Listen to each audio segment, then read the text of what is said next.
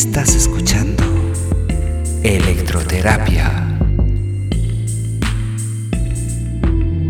por Radio Cómeme. Hola, ¿cómo se sienten? Sean bienvenidos a esta nueva sesión. Como cada semana, con invitados especiales desde toda América Latina.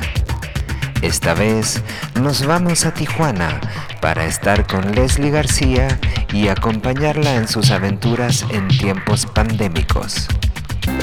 Estamos ya con Leslie García para pasar juntos por este proceso de sanar, inspirándonos en sus palabras, aventuras y experimentos en tiempos de este cambio planetario, la terapia de hoy. Yo también estuvo loquísimo porque sí, justo también estaba pensando que el año pasado, o sea, por estas fechas estaba en Berlín y ahí fue la última vez que nos vimos, ¿no? Entonces también para mí fue así como de repente parar en seco después de tener esta dinámica como medio nómada de hacer el trabajo en muchos lugares o necesitar de muchos lugares para poder sobrevivir, ¿no? Porque también es como es un proceso creativo, pero también es como la subsistencia. Entonces es súper loco ese momento como de stop. Pero también fue así como, ok, no puedes hacer resistencia a que esto está pasando, no tiene sentido, ¿no? Entonces, ¿qué te está diciendo la vida? ¿Qué tienes que aprender de esto? Y fue bonito porque me clavé como pensando en muchas cosas, ¿no? Como analizando esta idea del tiempo colectivo, de que no fue un parar para uno solo, sino fue un parar en unísono, todo paró.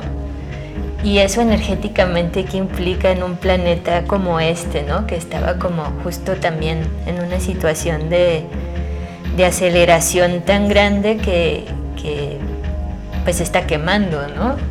Había esa sensación el año anterior. Entonces, para mí estos últimos años han sido completamente distópicos y esto es como la cumbre de eso, de alguna manera, como la catarsis.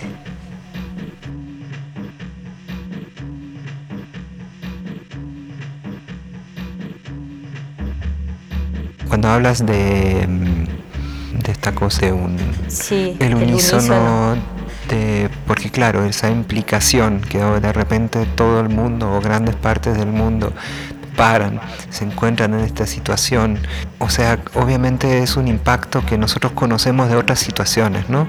Como cuando hay un terremoto, sí. ¿No? Yo en 2010 en Chile, ustedes recién sí. Hace poco, como que cuando sabes que todos están pasando por la misma experiencia.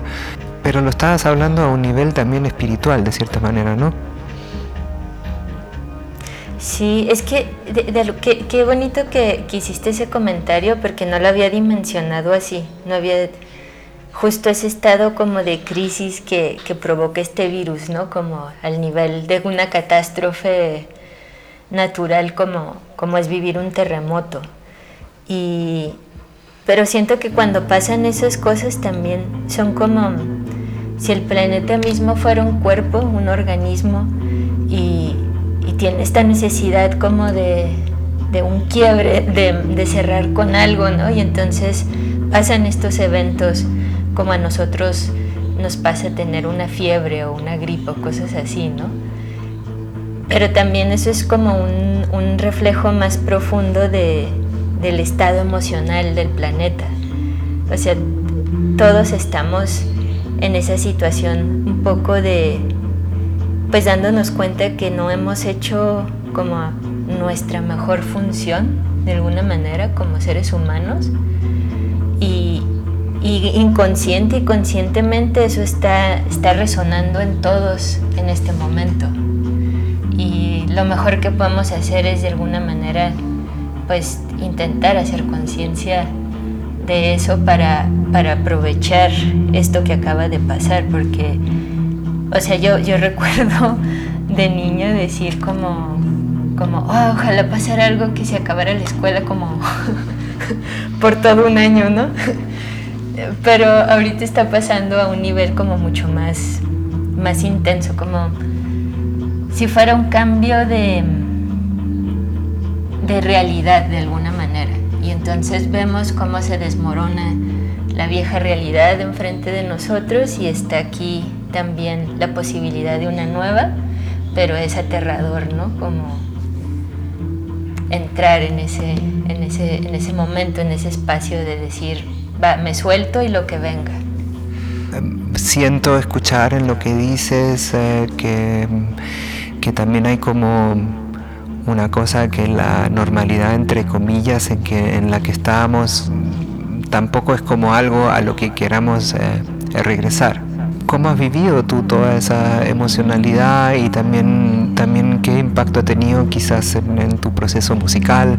Yo estaba hablando con gente que ha hecho muchísima música y ha podido profundizar en cosas para las cuales le faltaba el tiempo antes. Después también he hablado con algunas personas que están totalmente bloqueadas y no están haciendo nada. ¿Cómo ha sido para ti eso? Pues para mí como que el acto creativo es un acto de sanación. Entonces siempre que estoy como en una situación como inestable, que es permanente eso, la inestabilidad es como lo único que hay de alguna forma, pues trato de ponerlo en ese espacio, ¿no? Como he estado como también sí produciendo mucho, estudiando mucho también, ¿no? Como tratando de expandir un poco las posibilidades técnicas de algunas cosas, sobre todo de síntesis y ese tipo de herramientas para producir. Y me metí como en esta cuestión de pensar en el aspecto ritualístico de la música, ¿no? Como esta posibilidad que tiene la música de crear puertas hacia adentro, ¿no? Y que esas puertas no siempre son placenteras, ¿no? A veces hay como unos choques ahí y entonces ver la belleza de esos choques, ver la belleza también del caos como un momento cuando sucede, y entonces me solté un poco al caos, ¿no? O sea, como que hice un par de EPs que eran completamente un ejercicio ahí automático de ir hilando a través del sonido como esa sensación, y fue muy bonito. Como a nivel personal fue muy sanador. Yo siempre sentí que para mí el proceso de editar música ha estado muy vinculado a luego, antes y después también tocar las canciones, ¿no? Y como que ahora como que le estoy sintiendo muy poca atractividad a exponerse y a publicar, porque todavía no le he dado de la vuelta y ni le he encontrado el sentido. Pero eso es una crisis que ya viene desde antes, en el contexto de que para la industria musical ya había cada vez menos respuestas para nuestras preguntas y cada vez nuestros automatismos de cómo publicar música y así me parecían tener menos sentido, porque el impacto que tenía un tema antes o un disco no es el mismo de hoy, en una información tan rápida que hay y tan saturada, y al mismo tiempo tan monopolizada por el otro lado. Lo que nosotros empezamos a construir como una idea de crear cultura independiente terminó sobre todo comunicándose a través de monopolios como Facebook, etcétera, de los cuales muy poca gente se atreve a salir. Sin embargo, inicialmente, sobre todo en el contexto electrónico, la idea era justamente no usar ninguna plataforma y no esperar nada de las plataformas establecidas. Nosotros creamos nuestros propios mecanismos de distribución, no esperábamos que saliéramos en las revistas que hablaban de música que tampoco nos interesaba. Entonces como que ahí ya antes de la crisis del COVID como que había que nos dábamos cuenta que que nuestras herramientas del pasado no seguían funcionando y que no hay respuestas para nuestras preguntas. En lo social tampoco, y en lo del medio ambiente tampoco, pero claro, la música quizás refleja eso de cierta manera. Pero es muy interesante eso que dices de esta crisis, y sí creo que pues que es un punto tenso, ¿no? En general, como el tema de la autonomía musical y cómo pues realmente también hay una cuestión de industria detrás de todo ese proceso de producción y de consumo, y la manera en que las plataformas digitales están como estableciendo la noción estética del gusto en la gente y lo que se escucha, porque un algoritmo decide esas cosas. Es como bien, pues no creo que sea el mejor uso que se le puede dar a esa tecnología. Creo que podríamos inventar cosas más interesantes que sigan permitiendo la diversidad estética en la música, no lo contrario, no su detenimiento y homogenización, que es lo que está pasando, ¿no? Tanta supuesta variedad de información, como de cierta manera yo observo que ha llevado a más homogenización y también como a una normatividad musical, que está sobre todo, según yo, sucediendo desde una perspectiva muy anglosajona, digamos, de qué es lo que es buena música y qué no, que conlleva una cierta escuela de pensamientos también. Pero, por ejemplo, hablando de estructuras más independientes o algo así, ¿has observado algo?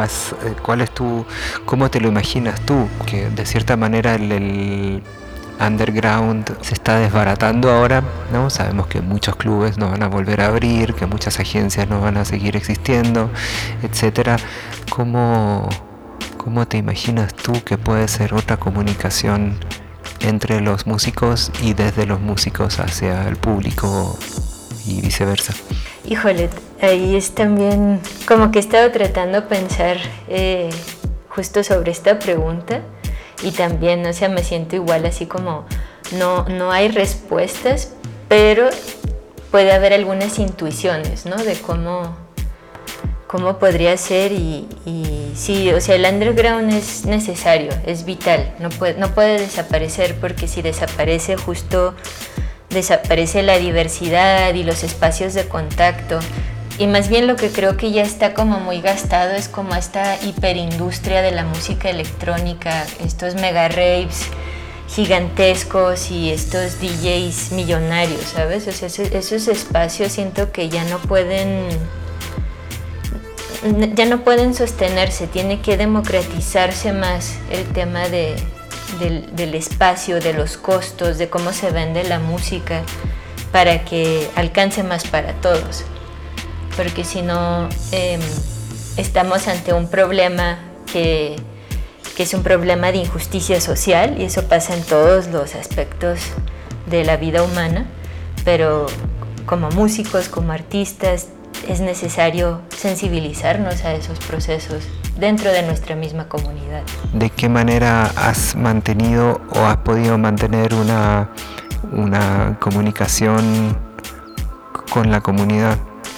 Para mí una forma, o sea, es a través justamente de ese proceso creativo, ¿no? Y una manera ha sido a través de Oris, justamente, que es un colectivo en el sentido de que estamos ahí como presentes unas para las otras, y siempre hay una cuestión no solamente de producir, sino de acompañamiento como emocional de alguna manera, ¿no? Durante toda la pandemia, todo el principio estuvimos como muy al tanto a través de estos espacios de chat, teniendo sesiones para, pues, como idear, imaginar. Creo que ese ejercicio de imaginar colectivamente es un ejercicio que crea como conexiones. Entonces es importante, ¿no? Como mantener ese ejercicio. Y por otro lado, pues también formo parte de un colectivo de arte, Interspecifics, y eso pues es una conversación permanente, ¿no? Entonces por lo menos con estos grupos ha sido como constante y también con los amigos, ¿no? Con la gente que por algún motivo u otro coincides y terminas platicando, y como estar disponible para escuchar a los otros, y también como buscando ser escuchada de alguna manera, ¿no? O sea, no dudo en las coincidencias y no dudo en que las cosas pasan por un tema de sincronicidad, entonces siempre trato de seguir esa sincronicidad con la gente que siento que me resuena. ¿Y eso es a través de los chats, de los Skypes, de los Zooms, etcétera? ¿O has encontrado otras maneras de comunicación? Pues hay otras maneras de comunicación que llevan a esos espacios, creo, ¿no? Es como estar... como yo siento que somos antenas en general, entonces a veces estás ahí tú como antena sintiendo, percibiendo, y esa percepción se conecta con alguien y de repente ese alguien te habla por teléfono a lo mejor o te manda un mensaje, y entonces eso es el trigger, ¿no? Para iniciar una conversación. Normalmente para mí esos espacios son con un té, con un café, una comida, ¿no?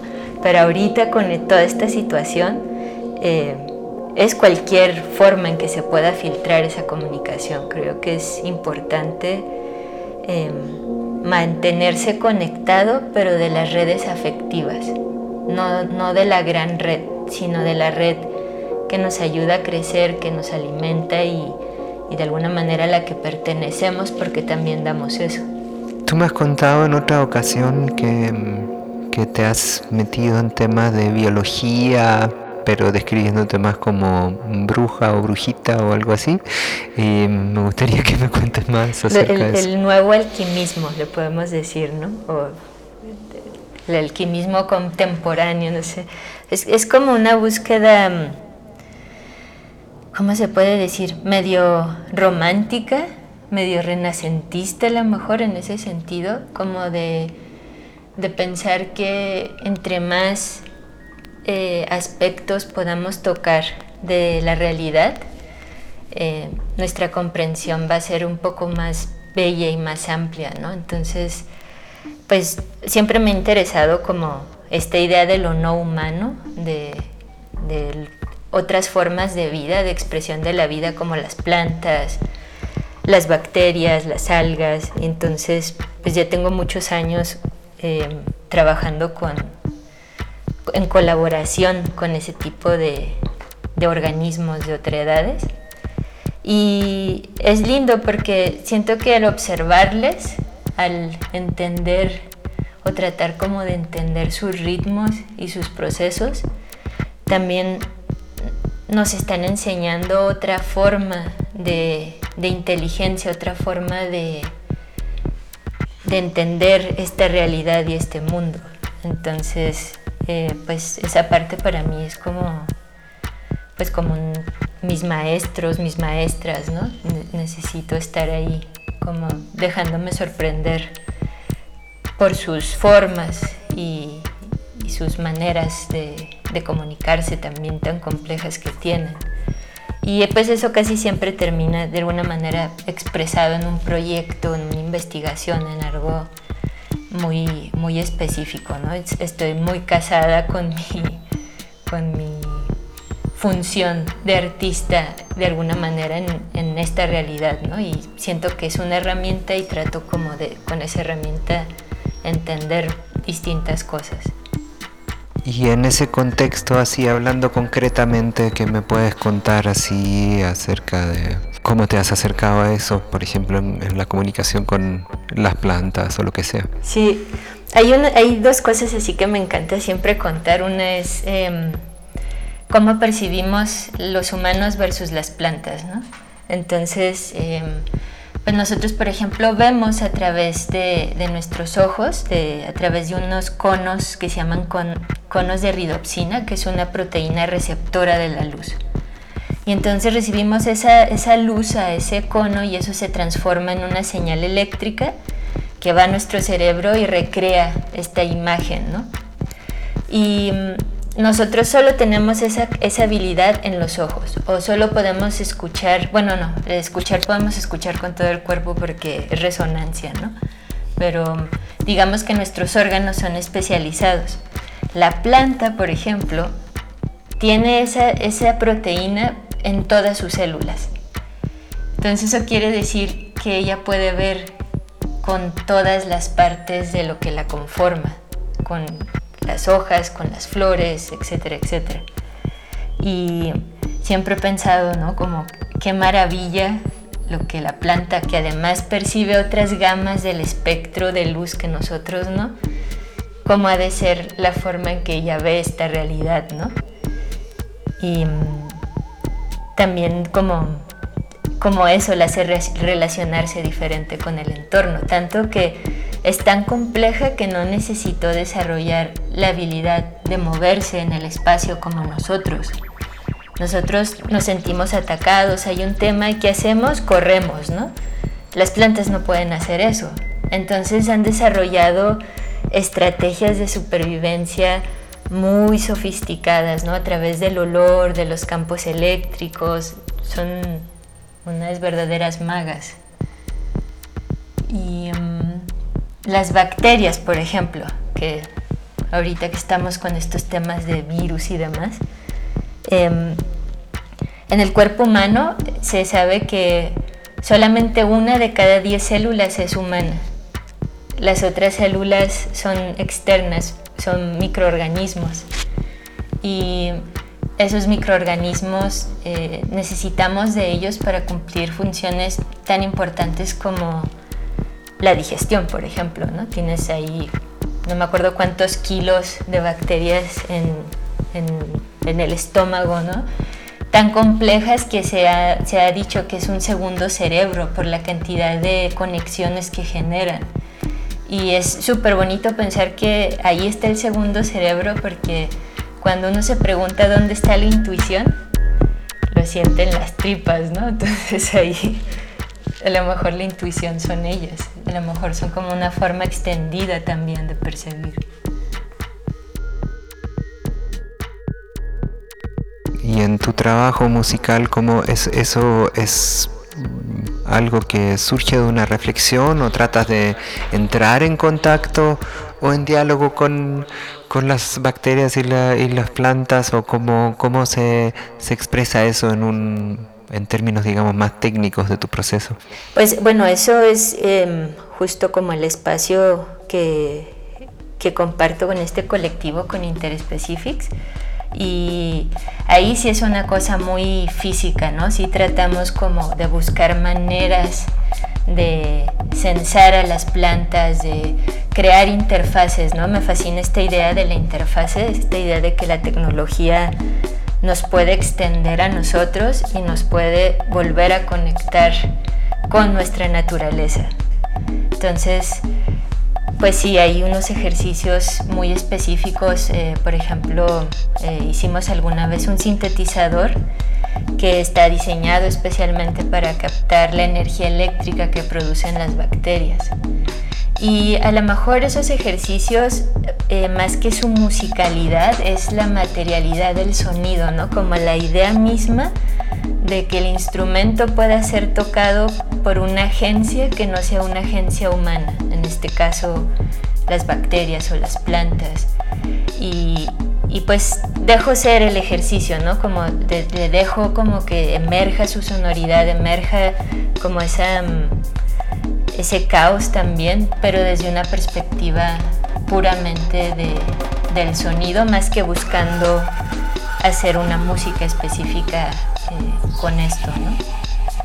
Y luego ya, pues yo en mi práctica como personal, como a solas, como puedo retomar algunas cosas que resulten interesantes para meterlas en ese contexto de musicalidad, ¿no? Pero digamos que ese es más como un trabajo de artista sonoro, ¿no? Por así decirlo. tú me estabas hablando de conceptos renacentistas, digamos, ¿no? Y eso está interesante porque por un lado es como algo que ha resurgido de cierta manera en el discurso, o sea, siento de cierta manera que el Renacimiento está cobrando nueva actualidad, entonces por eso me causó cierta curiosidad, a ver si me puedes contar algo más ahí, como que tú ves cómo ves ahí una reconexión.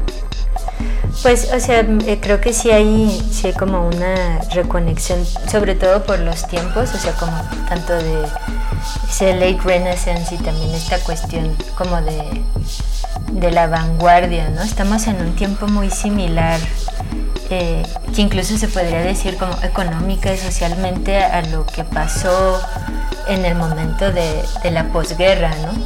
Como se caen las estructuras clásicas, se caen las definiciones formales y entonces queda el espacio abierto para una nueva interpretación de la cultura y del conocimiento humano. Y de alguna manera siento que está pasando más colectivamente también por una cuestión de la democratización tecnológica y del conocimiento que ha habido en los últimos 20 años por el Internet, básicamente. Y pues el tener más acceso a más información también obviamente nos hace como un poco más dialécticos, más expandidos, más interconectados. Sí estamos en esa búsqueda, obviamente. También te puedes perder en esa información. O sea, sí, hay dos peligros, la tecnología siempre tiene esa dualidad.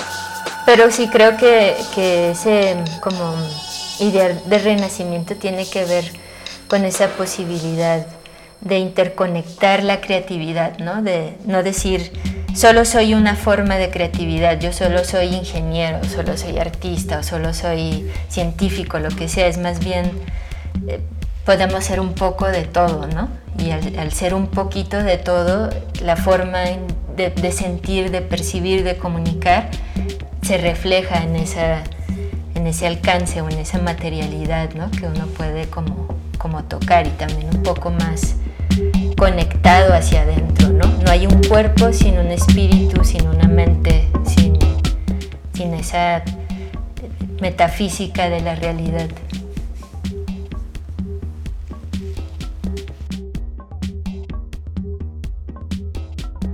Ahora en este tiempo de la pandemia, que bueno, ya es bastante largo, o sea, como que es interesante porque este show ya lo estoy haciendo, este es el número 9, entonces como ya fue hace varios meses el primero, y entonces la situación era otra, ¿no? Como que ya se hablaba como casi medio en una retrospectiva, como que pensando que iba a terminar en algún momento, pero no.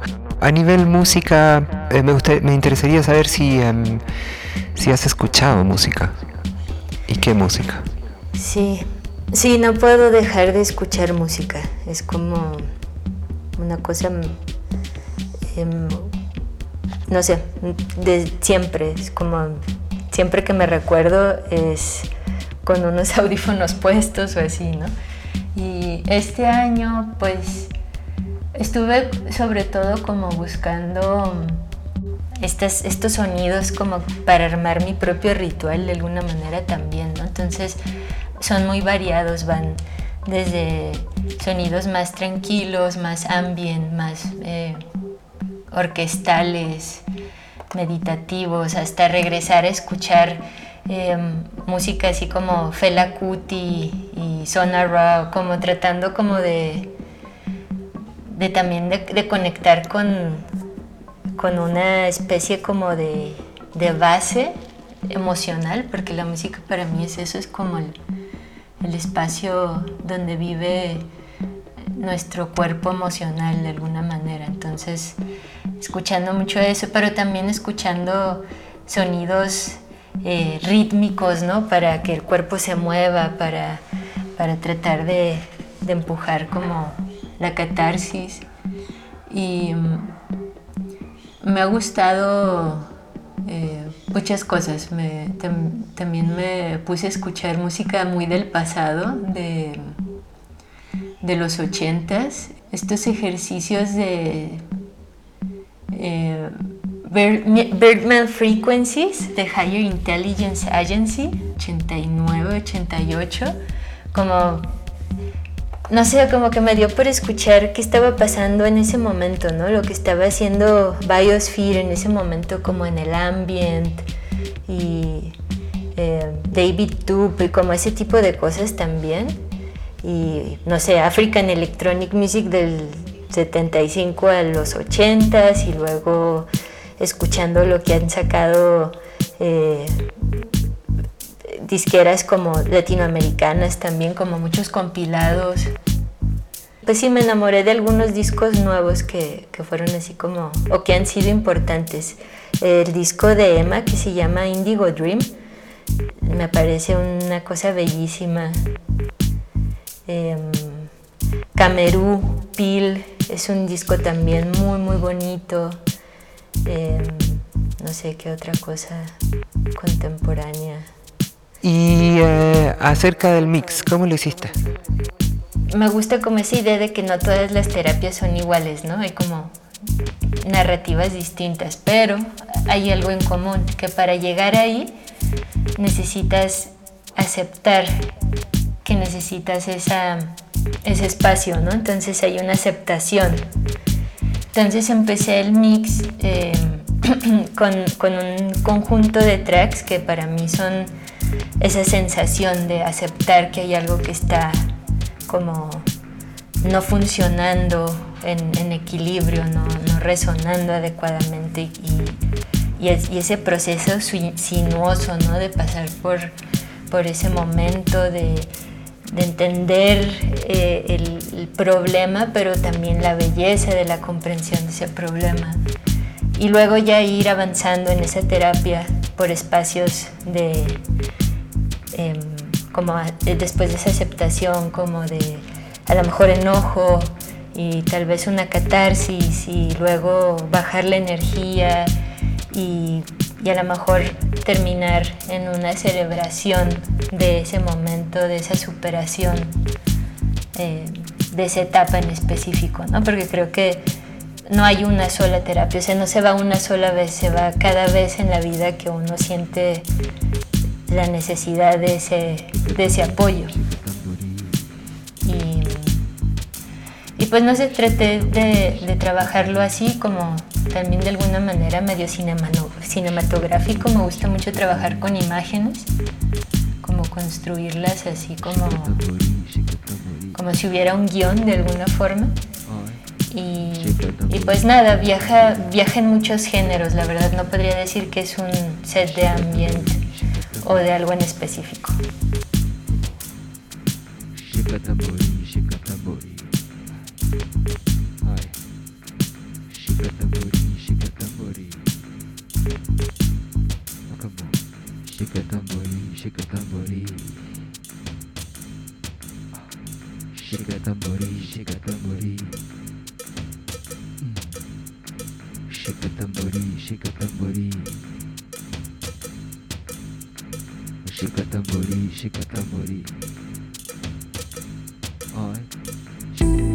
Estás escuchando Electroterapia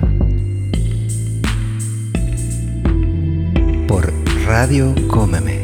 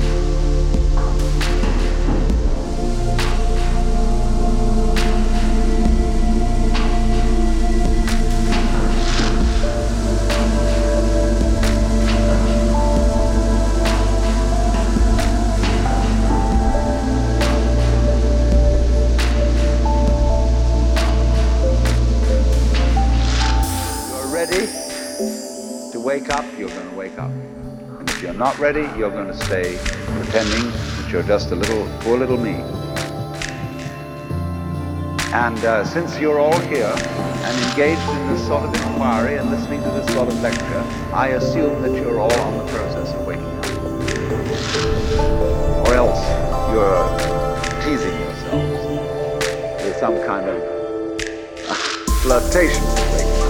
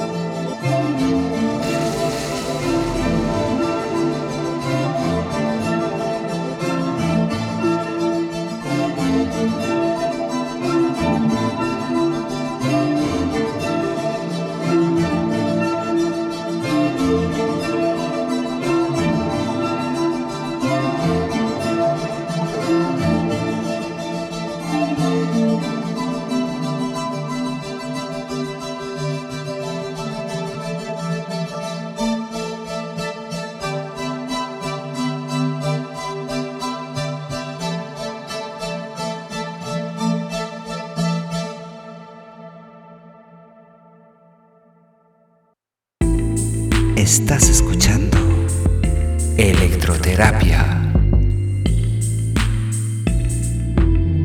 por Radio Cómeme.